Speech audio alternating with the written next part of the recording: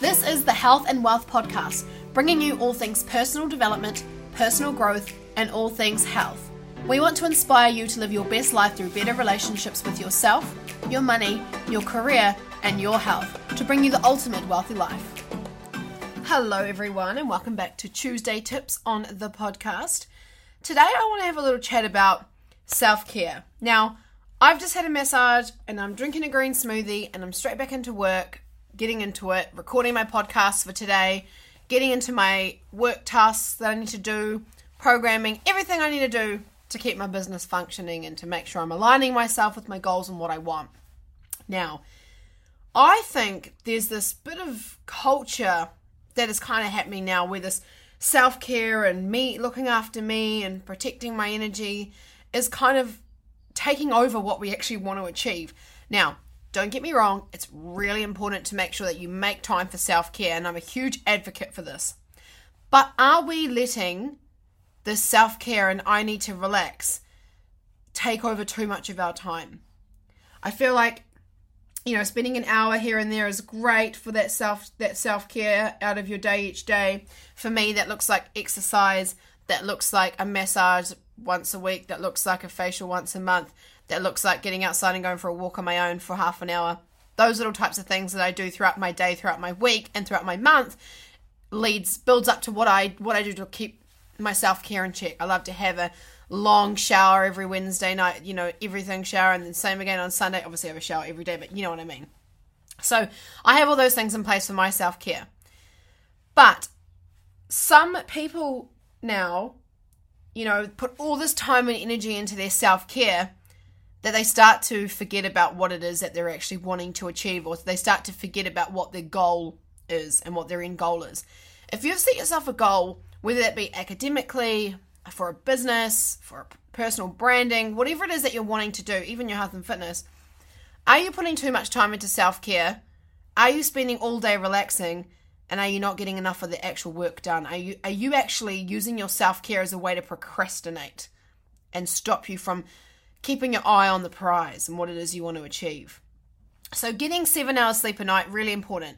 Looking after yourself, really important. Being healthy, really important. Being fit and strong, really important. What's also really important is putting time and energy and effort into your goals.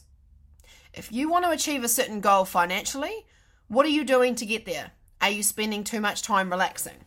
Now, I did this little calculation the other day. Let's say you worked 70 hours a week, all right? Now, for some of you, that might seem crazy and extreme, but, sometimes we have to work hard if we want to achieve things. So we have 168 hours in a week. So let's minus 70 from that, from your crazy work week, because you're working a full-time job and you're trying to build up your side hustle as well. That leaves us with 98 hours. All right. Now, let's say we did 7 hours sleep each night. That's 49 hours of sleep in a week. So 98 minus... that leaves you with 19 hours. 19 hours when you're not working and you're not sleeping to be able to put time and effort into your projects, into your goals, into your health and fitness, into other things that you want to get done in your day. Spend time with your children if you have kids, spend time with your family, spend time with your friends. Are you using your time to help you, or are you using your time to procrastinate? So let's say out of that 19 hours that we have left after sleep and work, we've got 19 hours there. Let's say we spend half an hour a day or an hour a day on self-care, so minus 7 hours. That's 7 hours of self-care a week. So it might be half an hour workout, massage, walk, whatever that is. You got 12 hours left. 12 hours left to do things, to spend time with family, to spend time with friends, or if you really want to add another 5 hours onto that project that you want to get done. So the reason I wanted to break down the time that we have in a week for you is to just show how much time you actually do have when you use your time efficiently. So rather than relaxing for 7 hours in a day, relax at night when you go to bed and go to sleep. Make it a quality sleep. Get rid of your screens. Turn everything off. Turn all your notifications off. Focus on your sleep. Don't relax all day. Spend an hour doing self-care. Make the most of that hour. Enjoy that hour. And then get back into it. Unless you're really unwell and you've been suffering with the flu or something like that, you really need to make sure that you are keeping your eye on the prize, prioritizing your time well, not putting too much time into self-care, and making sure that your self-care and your relaxation time isn't taking over that extra time that you have set yourself aside to finish off your project, to get an assignment done, to open that business, to put time into that work project that you said you'd do for work, to put in that extra effort to get that pay rise. Whatever it is that you want to be working on, spend time doing it. Find balance throughout the week. And when I say balance, I don't mean 3 days of relaxing and 4 days just maybe doing a little bit of work here and there. You need to be prioritizing your time every single day. Not looking at the weekend as the weekend, it's the weekend. I won't touch work on the weekend. I won't touch anything on the weekend. It's the weekend. I don't do anything. But if you've set yourself goals, why not use the weekend? It gives you extra time. It gives you an extra 2 whole days to focus on your goals and what you want. Now, some of you might not care, and that's fine. That's absolutely fine. It might not be your goal to want to start a business or get a pay rise, and you're really happy with where you are, and that's fantastic. And I'm happy for you.